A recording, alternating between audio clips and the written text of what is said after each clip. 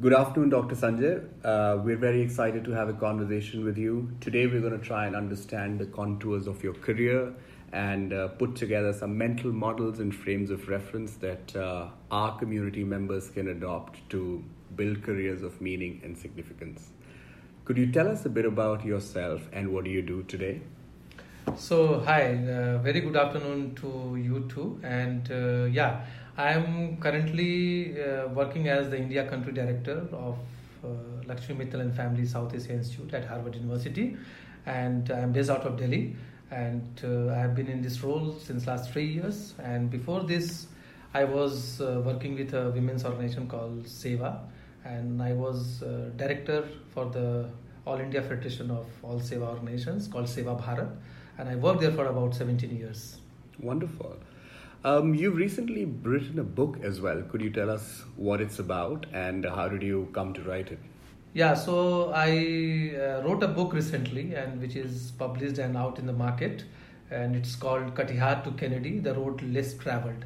So it's basically my journey from my hometown Katihar, which is a small town in Bihar. And as you know, Bihar is one of the most backward states in our country.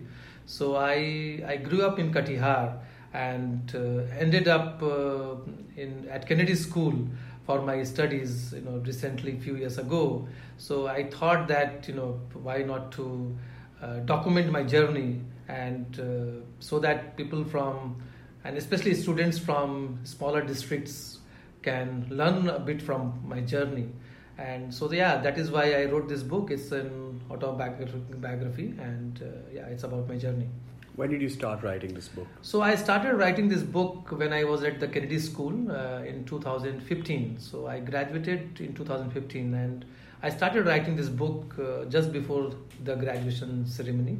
So, and that is when I decided also to write. So it took me about 3.5 years to complete this. And I would say that I did not pay much attention to it in all these 3.5 years, but so I used to write a bit every day, every week, every month kind of thing, and it took me about 3.5 years.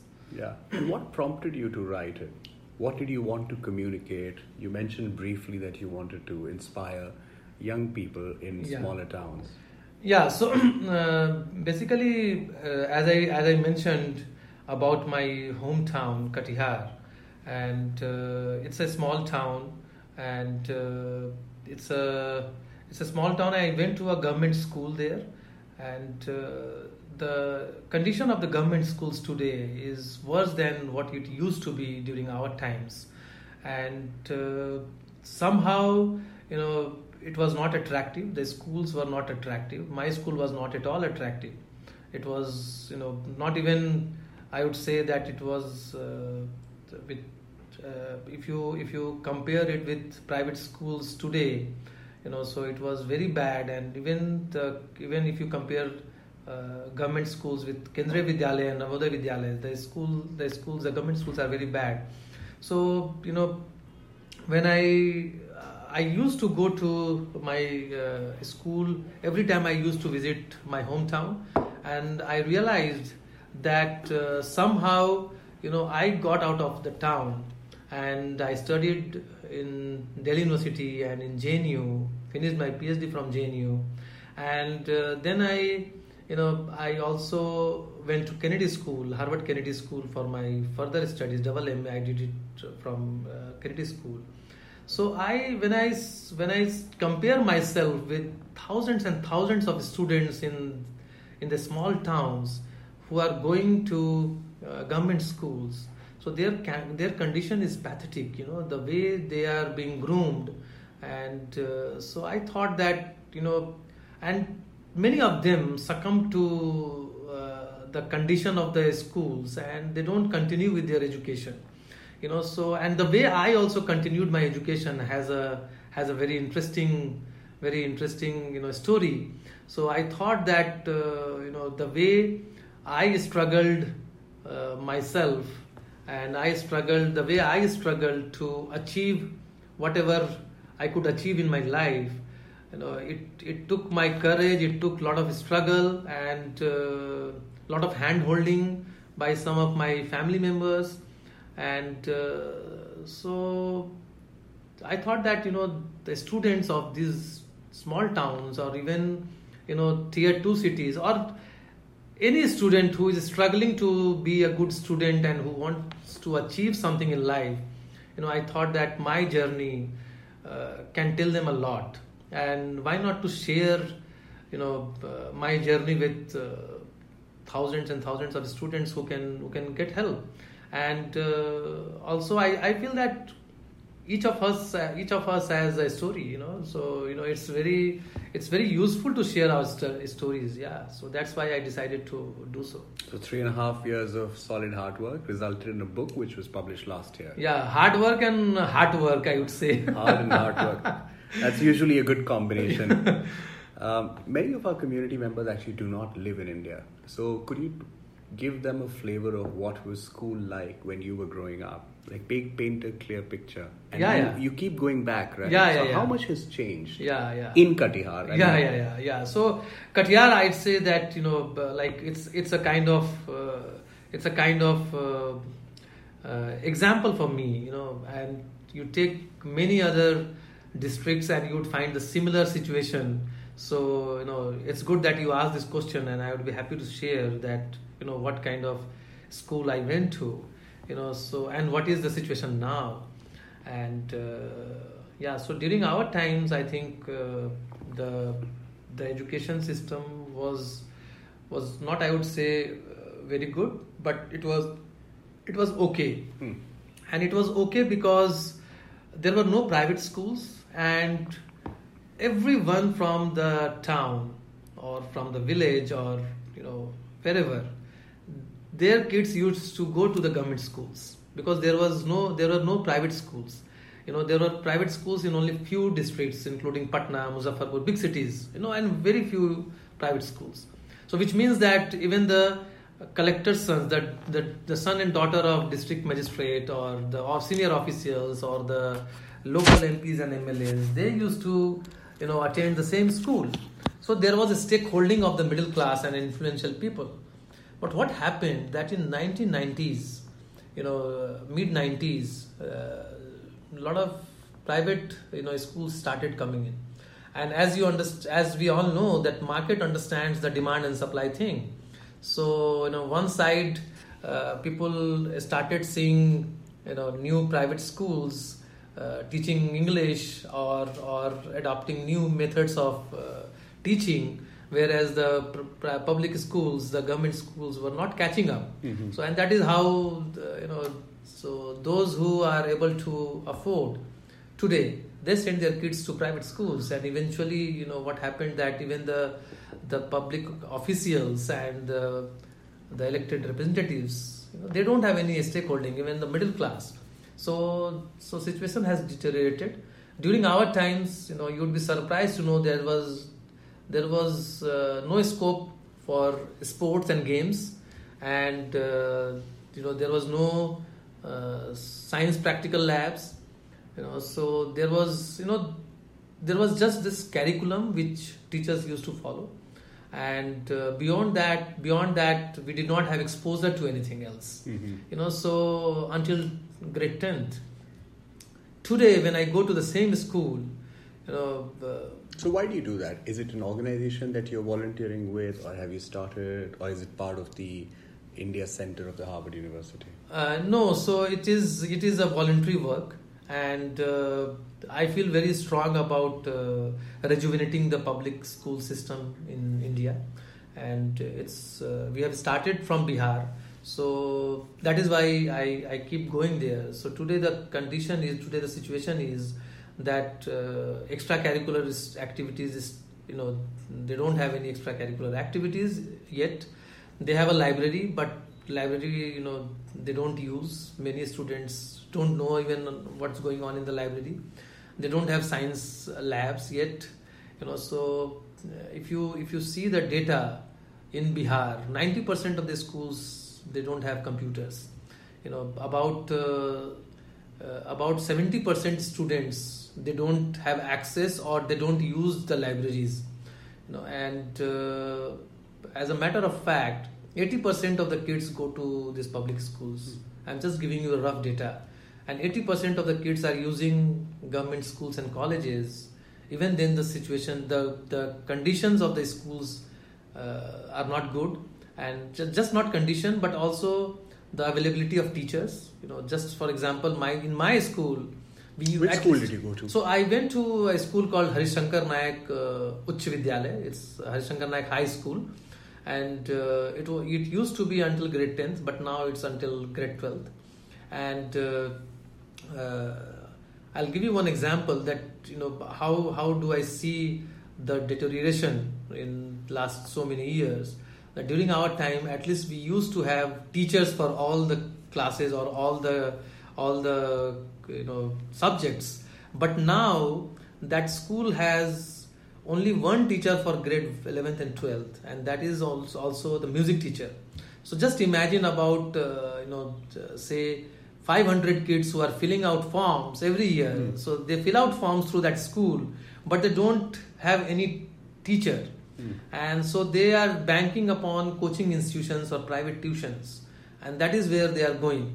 So this is the situation. So the situation, and there are other things like the toilets. The condition of toilet is horrible. In our school, we did not used to have a toilet. Even now, it does not have any toilet. So this time we started working in the middle school. Our volunteers started working in the nearby middle school. And in that school, when I went to use the toilet, it was like very disgusting to see that how the students would be using the toilet. And on the other hand, we are talking about Swachh Bharat mission, where our government is trying to push cleanliness. But it is also about not only government, but it is also about the responsibility of the citizens, the responsibility of the teachers, responsibility of the stakeholders, the parents. They don't bother about such things. And the administrators, they don't bother about these things. As I said, that I find that there is no stakeholding of middle class and influential people in the public school system, and that is why it has deteriorated that much.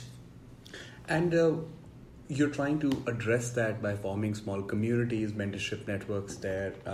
Could you give us some snippets of what's working, what's not, what are the challenges? Yeah. So as I mentioned that I'm doing some voluntary work, and so we have created a group of volunteers under a banner called Ed Justice India. Ed Justice is education justice, and I believe that there are so many, the politicians mainly and the political parties, they talk about so many justices, and especially the social justice and etc., etc. But I believe that if you give a child justice in education, if you do justice in education with kids, then you don't need to give them any other support, because we all are product of education. Whatever we are today, it's all because of education. So that is why we created this group, and it's a all voluntary run campaign. We call it a Justice People's Campaign, and the campaign is to rejuvenate. The goal of the campaign is to rejuvenate public education system in India, and we started from Bihar, and especially from my school and the district I belong to. But it is a very replicable model, and which can go to anywhere in the country very easily. And we started with a view that how do we engage middle class, and how do we engage people who have knowledge, and they can contribute their knowledge, their time to the students who are studying in these schools. And so in Hindi we call it Gyan Dan. So Gyan Dan, through Gyan Dan we can create a lot of enthusiasm and energy among younger kids, and that is what we are trying to do. So the model is that you take up any school and you mobilize some volunteers, the local volunteers. The ideal situation is that local volunteers come and contribute or give some time, say 2 to 3 hours in a week or in a month, and take up special classes around whatever they know. There are doctors, engineers, lawyers, retired bureaucrats, retired faculties, retired professors, teachers. So they can spare some time, and even the active citizens, like those who are not retired, they can also come and take special classes around their area of interest. and they can take classes around career counseling and guidance, which is a huge need there. And so through this Gyan Dan, through this contribution of knowledge, they can teach these kids the things which are not being taught by the teachers or which are not covered under the curriculum. And as in many situations, as we see, there are no teachers. So what do they do? So that is the campaign all about. So how do we mobilize local people and motivate them to come and work in the school and college, public high schools and colleges, and give these lectures, extra classes, take these extra classes. So that is one area of intervention where we have been taking the volunteers from Delhi University and DTU and JNU. So these universities, the kids are the students of these universities. They are going on their own cost. They are going. They are giving their time. They are going to Katihar. They don't have any connection with Bihar. You would be surprised to know that. But they are young and they are enthusiastic and they want to contribute back to the society. So they go there and they stay there for a week or 2 weeks and they run special workshops with the students. And that is how we are trying to demonstrate to the local people that look, these guys are coming from Delhi and you can also come forward and contribute to these schools, kids. And so that is one intervention. The second intervention which we started recently is around mentoring. And we realized that there are a lot of students, young kids in these schools who can do much better if they get some guidance by people who have knowledge or who wants to contribute back to the society. So we started this mentoring challenge.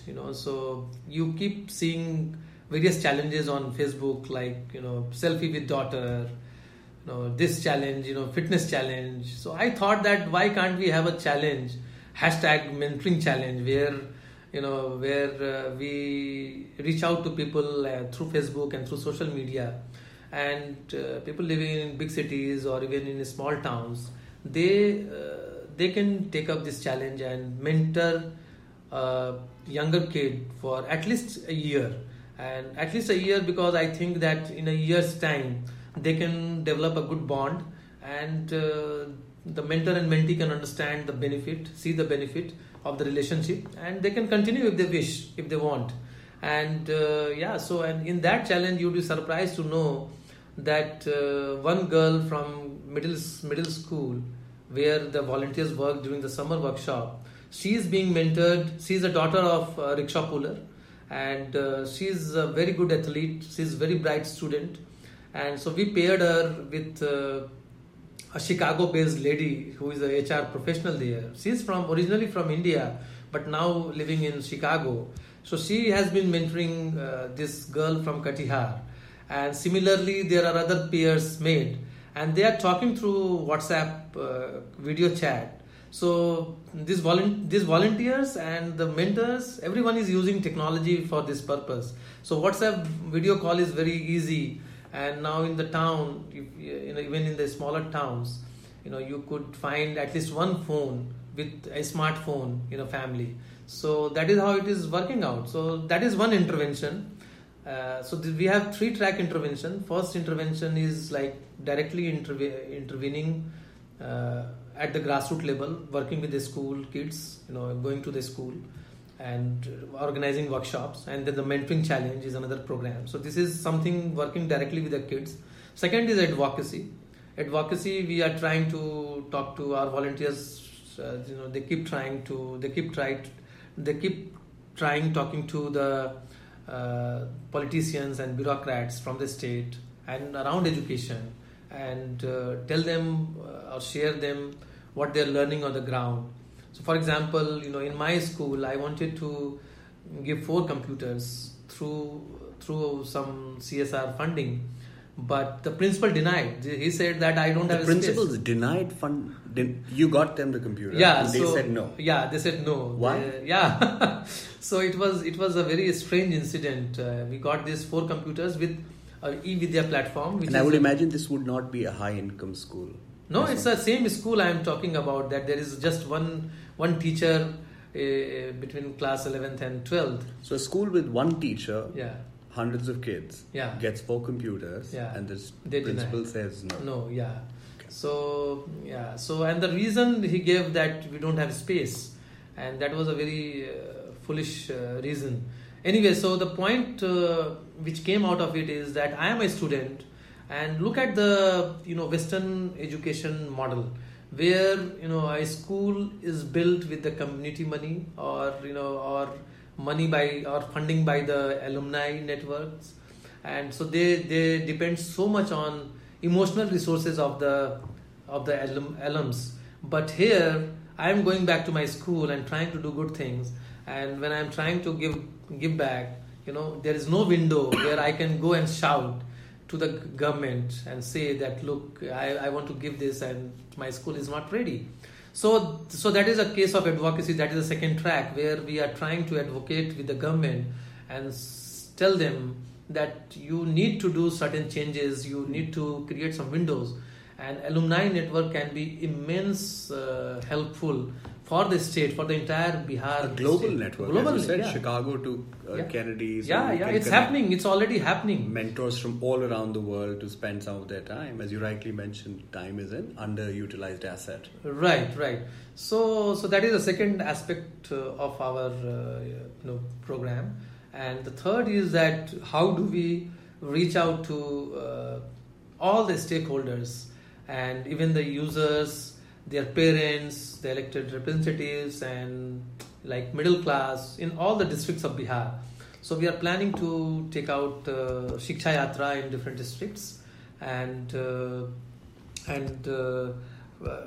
organize a Jan Shiksha Samvad. Jan Shiksha Samvad is public education dialogue, and through that dialogue, we try to convey that why public education is so important, and especially when 80% of kids are using the public education, and in a state like Bihar where the situation is so bad, so it's very important that all stakeholders come together and understand the value of good quality public education. So that is the mission of the campaign, where we want to bring more volunteers and bring more supporters, and eventually people who go to these schools and colleges and take special classes. So we are not in favor of just organizing talks and discussions, but we want to convert all this into actions, where Tangible action. Yeah, tangible action, where people take care of their own schools in their own neighborhood area. So I challenge all the citizens of one particular district and a particular neighborhood area, if they have public schools in their neighborhood, go and see their toilets, go and see the condition of the classroom.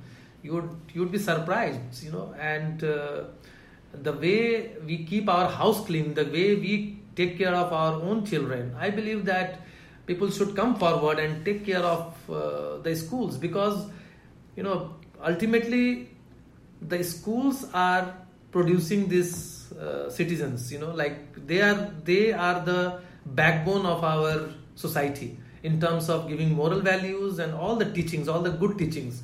And if that is incomplete, then we will end up with unskilled, uneducated laborers in this country. And the way we are talking about demographic dividend, I am very much worried, and I don't want to be negative, and I am not a pessimist, because I come from my action background, and so I am sad to say, I feel sad to say that the situation is, in a state like Bihar, it's definitely a situation of demographic disaster. Or at least it could be if the situation is not tackled properly. Yeah, of course. And even now, we don't want to talk about it, but you go and see the data, you go and see the situation, and then you would understand that the situation is very, very bad. It's like a time bomb, which is, like tickling, and it can burst any time. No, but that's why we need people like you who are trying to address this challenge through different ways. Community is definitely one very solid source of doing that. Tell us, when you were in school, did somebody try and provide you the mentoring, or did you have any support? Where a lot of our listeners would be very interested in understanding, how did you go from an under-resourced school in one of the poorest parts of the world, if not the country, and to Harvard University, and now, to the center that you're heading. Yeah. So, no, unfortunately, I did not get that support, any mentoring support during my school days, and I have written this in my book also. So it was a very bad experience as a young kid. I went through all the bad things one can imagine can happen with a young kid. So I had a very troubled time, because during my time, there were parents, but my parents, for example, they did not go to school, and they could not finish their school because of the family background or some situation in their family. So I was in a way first to go to school. My elder brothers also went to school, but we were first generation. So I did not get any support. But my elder brother was in Delhi University, so he brought me there somehow here in Delhi. And after you finished standard 12? Yeah, so no, for standard 12th I came to Delhi, and I could not finish that. So I went back to Bihar, and that's quite interesting. I went back to Bihar, and then I finished, and then I came back to Delhi. So Delhi, I came back again and took admission here in Delhi University.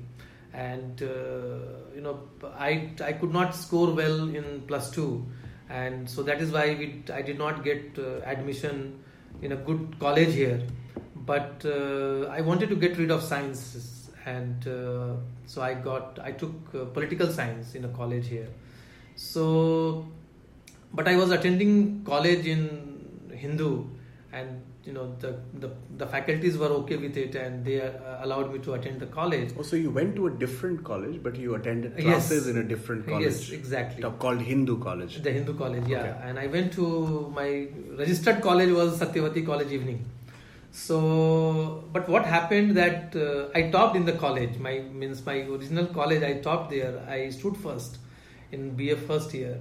And that is when I tested the success a bit. And a lot of people congratulated me, and that was for the first time, when people congratulated me. And I still remember that for that, I was given award by then HRD minister, Mr. Murli Manohar Joshi. So he was the HRD minister. So I was given a medal as a topper. And my score was much better than many students in Hindu. So in my class, for example, there were 85 students, and I was in top 10 here also in that college. So during that time, I realized that so much can happen with education, and when you study, it definitely results in a positive way, and then you can move forward. And that is when I decided that I will study as much as possible. And in the entire undergrad, I scored 60%. It was the first division, and during our time 60% was a very decent mark. And then so it was so I scored very well in undergrad, and then I finished my masters. And then I started preparing for civil services. And that time only I also moved to JNU. And in JNU I finished my MPhil, and I also gave civil services exam. Mm-hmm. So when I was giving civil services exam, that is when I started my association with SEWA. And so between one mains exam and prelims exam, so and in mains I had scored very well. But between mains and prelims, at times you don't know what's going to happen in your life, and somehow I got this offer to work with SEWA for 7 months. Mm-hmm. And I denied that for 2 times, and then third time when they approached that it's just 7 months assignment. And so I worked with them in Jahangirpuri. So I used to travel from JNU to Jahangirpuri For those who don't live here, it's quite far. Yeah, so it's about 35 kilometers. So, and that was my regular routine for a few months. And then I worked with these poor women, and my task was to organize them and open their bank accounts in the banks. And that took 2 months to open one bank account. And that is when I realized... Which year are we talking about? So it was 1999. Wow, so just 20 years back. Yeah, so it was a very, it was a very moving experience for me, that how do poor people need to, run pillar to post to do a thing done for himself or herself. So a group of women, I was taking them along to different banks, and they were denying to open bank account, although self-help group bank account was mandatory to open for the banks. It was a mandatory thing from RBI, but they were denied. And second task was to, they were street vendors, so to organize them and negotiate for them with the municipal corporation and municipal authority and police. And that is when I realized that there's so much corruption in municipal corporation and police authorities, that they were not just taking bribes from these poor women, but they were also threatening them, they were also scolding them. So their life was very vulnerable. So that 7 months of my association with Seva was very disturbing for me in a way. And on the other hand, I was going to give... What did your routine look like at that time when you were doing the Seva thing between your exams? Yeah, so it was like going to Jahangirpuri and this slum cluster where these women used to live, and meeting them, going there, meeting them, taking them to bank, taking them to municipal office, meeting the town planner, meeting the police authorities, because they were being harassed in a market near Chandni Chowk. Mm-hmm. So we used to go to Chandni Chowk, so basically mobilizing them and going from here to there for their work, So Right. the task was to help them. So routine was like going to them and then going to different offices and to banks. And so after that I realized that there was something happening in JNU also, on the other hand, because I had to give civil service exam, and I realized that those who are getting into civil services from my class or from my batchmates in JNU, some of them, not everyone, but some of them used to behave very differently, as if they have achieved some great thing, or they have become stars, overnight stars. So that somehow that led me to think that whether I really want to become one of them, or I want to continue doing the same work with the women which I really enjoy. And that was the time when I was at the crossroads, and I mulled over it, and I decided not to give civil services anymore and continue with Seva. And that I had a conversation with my boss, and she agreed to it. And women became so happy that I was going to continue, women members of Seva. And I continued there for 17 years. So it was started for 7 months. It was only for 7 months, and then I ended up doing work with them for 17 years. Right. And then how did you decide to apply for higher studies? You already had a master's, probably even a PhD. Yeah. So that is again a very interesting incident, that during Seva time, Seva was also part of a course with ISS The Hague, and so it was a diploma course on universalizing socio-economic security for the poor. So I went to attend that PG diploma course from ISS Hague, and that was my first foreign visit. And which year was this? It was 2002.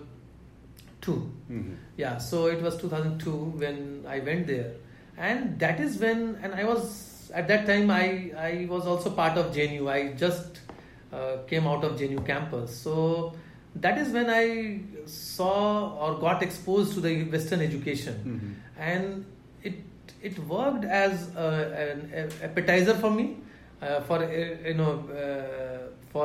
Western education. So it was such a great experience. The classes, some of the classes which I attended, I still remember that there was a faculty called Professor Ashwani Seth, and he used to teach developmental economics, and he was fabulous. So that those classes and the libraries and everything, I got fascinated, and when I came back, then I decided that at some point I will definitely go abroad for some degree, some relevant degree. And because the whole experience of learning was so fascinating. Yeah. And yeah, that's true. So, and then I came back, I continued with Seva, and then I finished my PhD after that. And after that ISS Hague training, did you think that you were able to do your job better at Seva? Yeah, of course. Yeah, that program was quite helpful, and that was the first multicultural international exposure for me. And Harvard was again a continuation of that after so many years. But definitely that gave me a lot of confidence, skill sets. It was a short course though, but I learned a lot about various social security, schemes of different governments. So that was the purpose of that program. So I came back, and then I continued with Seva. I also did some photography, which was a childhood passion. So, and I did it around capturing the lives of poor women workers within Seva, within the informal economy. And I'd be very happy to share that although I was not a trained photographer, my first exhibition was held at House of Commons, London. Wow. For a month. Yeah, so that was the power of the subject and the work which I used to do. So that was a great success, and that was then exhibited in most of the exhibition halls in India, and that gave me a lot of confidence, and also I was happy that I was able to showcase the contribution of these poor women working in the informal economy, that how they are contributing to our lives, and how difficult their lives are, but yet they are so happy and they are so hopeful. And that is why I named the entire photo exhibition and also the photo book as Hands of Hope. So Hands of Hope was the title, and because they all are workers and they are working, they are using their hands to work and contribute to the economy. Right. They are salt workers, they are paper workers, they are street vendors, they are construction workers. Yeah, so it was a fascinating journey, photographic journey, which I completed. And then we all know that there is a midlife crisis which occurs in our lifetime. So it occurs at different times. Yeah, it occurs at different times also. So it happened with me after this photography thing. And then I thought that what should I do? There were two options. One was that I leave Seva and work in some other organization and do some different work. And the second option was to go for my studies and study, as I earlier mentioned, that I wanted to go abroad. And I'm not boasting, but I used to give a lot of recommendation letters to my colleagues at Seva, and they were getting scholarships and they were getting admissions at LSE, even Harvard here and there. So I thought that maybe I should also apply. And so Who did you take recommendations from? So that was my boss at Seva Bharat, and one faculty at Harvard, and a bureaucrat. How did you know the faculty? Did you work with him? Yes. So she still works a lot with Seva. So she works with informal sector workers. I see. So I've been knowing her since many years. So, and then one bureaucrat who is also ex-Mason fellow, so from Kennedy School. So I narrowed down some of the programs, and I thought that if I go, I will only go to Harvard Kennedy School. So I only applied there, And to be honest, I did not have any money. I did not have any. So Kennedy guidance. has many programs. Which one did you pick and why? Yeah, so this mid-career Masters in Public Administration suited me most because it was 1 year. I did not want to go there for 2 years, and 1 year program was like it also serves for the it is developed in a way that it suits to the mid-career professionals.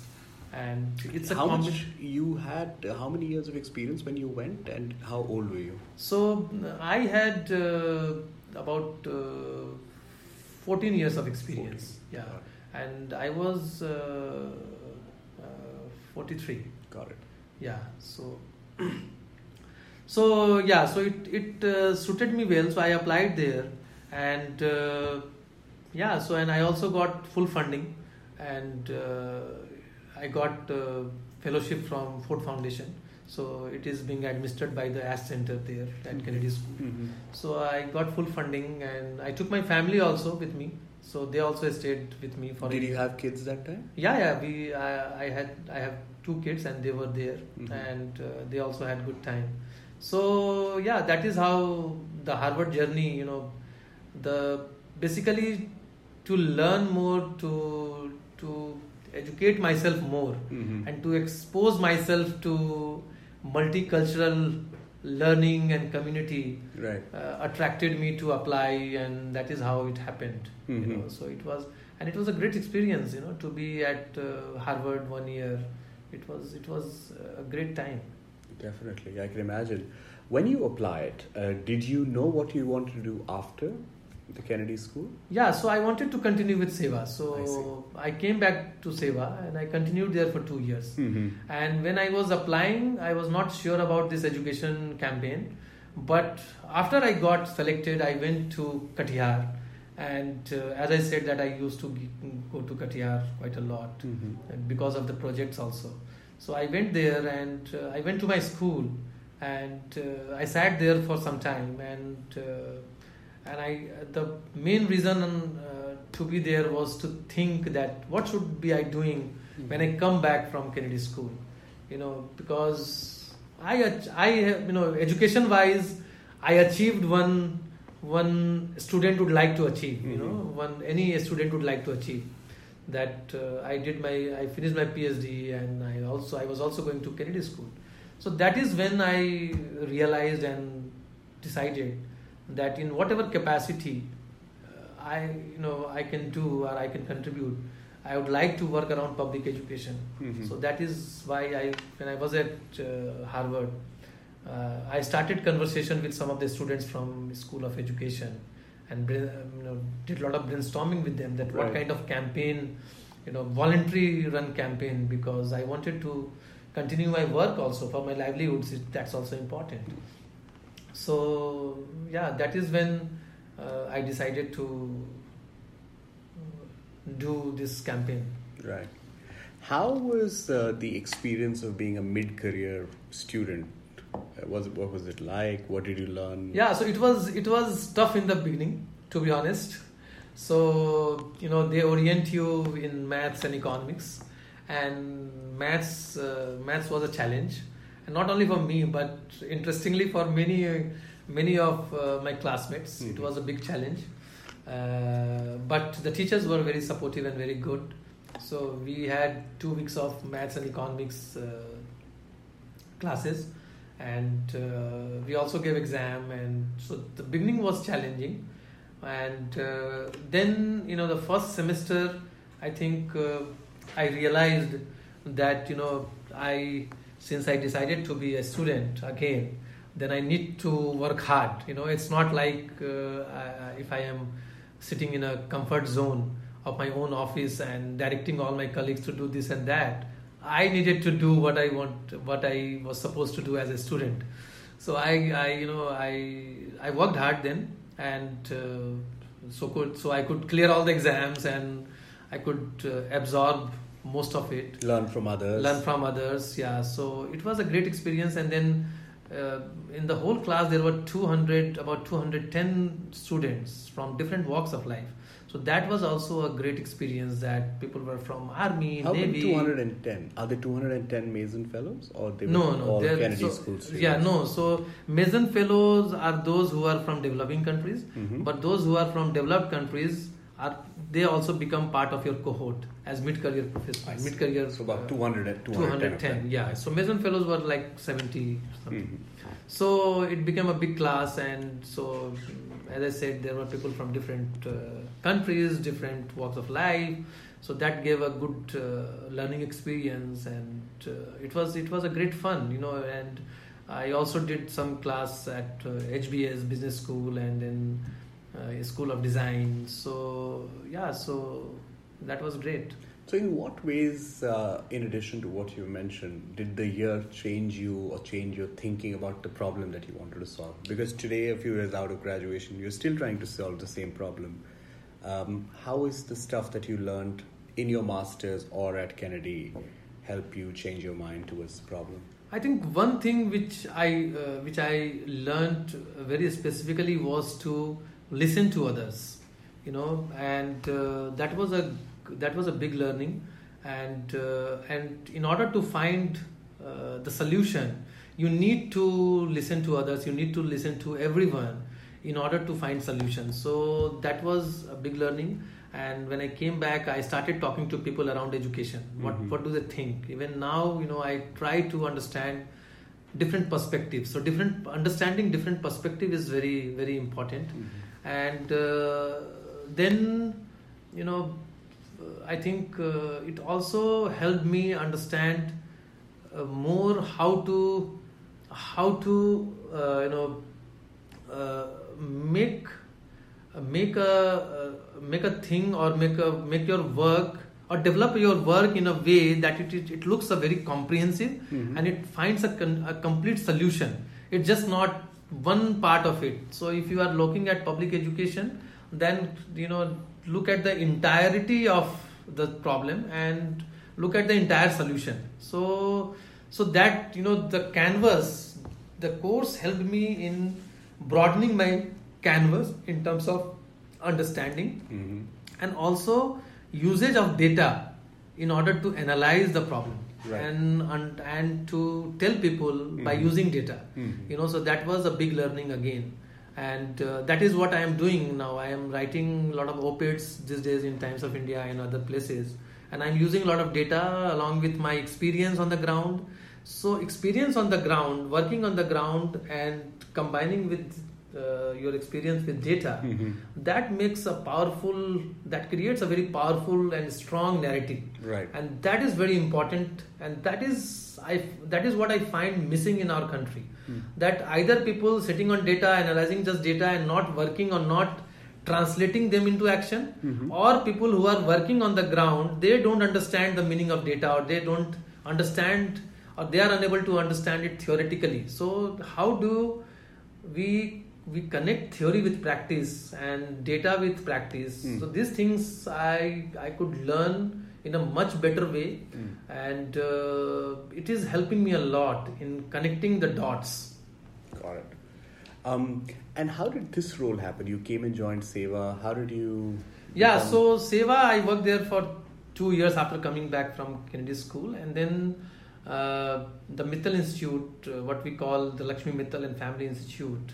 The institute was trying to set up its office in 2016, and that is when I came across, and I also applied, and I thought that as I want to work around education going forward, and I have already worked with SEWA for 17 years, almost 2 decades. So why not to try something different? And in a way, I also thought that this will continue my learning, my Harvard experience,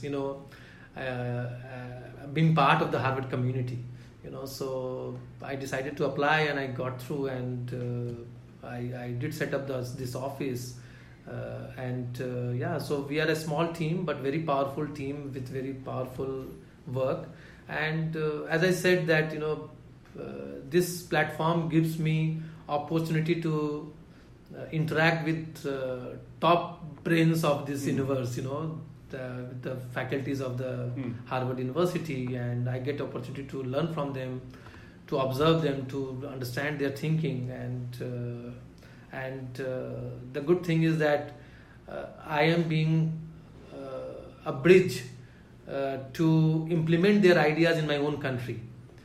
So and take ideas from the country. Yeah, and take ideas and see how we can build it yes, for the greater humanity. Exactly. So in a way, I see myself in a very important position where I am working as a connector and leading this center. So connector of the knowledge from both sides, and taking best of both worlds, and doing some good stuff on the ground. Yeah, so this is I'm having a good time. Yeah, right.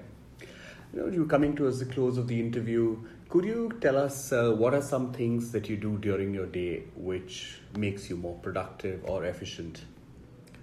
Yeah, so I enjoy finishing my work and like taking up challenges. So and challenges which are really challenging, and whenever I am able to finish one challenge, that is I feel very productive, and and then working with the team and building the team, and at the same time, if I am able to meet good people who are doing good stuff on the ground or for the country, and who can be productive who can be helpful for the institute. So meeting people, meeting government officials. So these are the things where I feel that this role requires a lot of connections and linkage with the people, with the community, and with the government, and different stakeholders. So that way I feel productive, and also by doing my own stuff, the kind of work which we want to do through the institute. We are running few interesting projects, in livelihoods and social entrepreneurship, in science. We are coming up with India Science Fest in January, and we are partnering with Aspiring Minds, and so that's happening in Pune on 11th and 12th January. So that is a big thing. We also organize one Science and Society Symposium with Niti Aayog. Right. So we are organizing some events around sciences to make science popular among young kids and people. So that is the goal. So that is very exciting, and that is again a very exciting part of this role, is that I am working across the disciplines. So earlier I was only focusing on women's empowerment, but now we have programs around arts, we have program around sciences, we have program around humanities and social sciences. Right. So in arts, we are also trying to do a lot of work around arts conservation. We are working with CSMBS Museum and other people who are working in art conservation space. So we are exploring how Harvard faculties can help the people here in developing courses around art conservation. In sciences, I already explained, and in social sciences, we have projects around livelihoods and social entrepreneurship. So all this work keep us busy and keep me busy, and so we are looking for new opportunities, new dimensions, and it's all very exciting. Right. Last question. Any parting advice for young professionals and students thinking about building a career in this space? In which space? Either social change or social entrepreneurship, or both. Yeah, so I would suggest that to do what you really want to do, and there are times when you think that you are not able to pursue your passion because of some compulsion. You need to do a job or do something else. So, but from my life, I have learned that you can pursue both, simultaneously. And it's just that you have to find time, you have to manage time. For example, during my weekends, I do all the voluntary work. So one can easily do such thing. So be, even if you are social entrepreneur or working in social change areas, I would suggest that do as much as possible, because there are few things which I keep myself, which I always keep in my mind. One is that our time in history is now. That is very important to understand. So whatever, our time will be remembered due to our action. Whatever we do. So our time in history is now. Second is, self progress is not sufficient. It's not. We all need money to grow and to do well and to enjoy life. But at the same time, we should never forget that we are the fortunate ones, that we went to good schools and we achieved so much. So after you achieve something, you should always think to give back, and give as much possible. And also that in a country like India, it's very important to build capacity of people, to build capacity of others, and because I talked about demographic dividend and demographic disaster. So demographic dividend can only happen if we all circulate our ideas, if we all help build others to build their capacity. So that is how we all can grow. And this is the most beautiful thing, if you are able to give back to others and help others. This is the most beautiful things which I have learned from my life. But at the same time, we all need money. We all need money to sustain our lives. That is also important. But how much? And that is a question. That is a big question. That is a big relative thing. And a personal decision. Yeah? And a personal decision. Yeah, it's a very personal decision. So it's up to each of you, each of us. And but at the same time, we all have, those who are listening to this podcast, we all have power to give back. And in whatever form, in whatever capacity we can give back, we should always give back. Yeah. It was a pleasure speaking with you. Thank you so much for your time. Thanks Utkarsh. Thanks a lot. Thank you.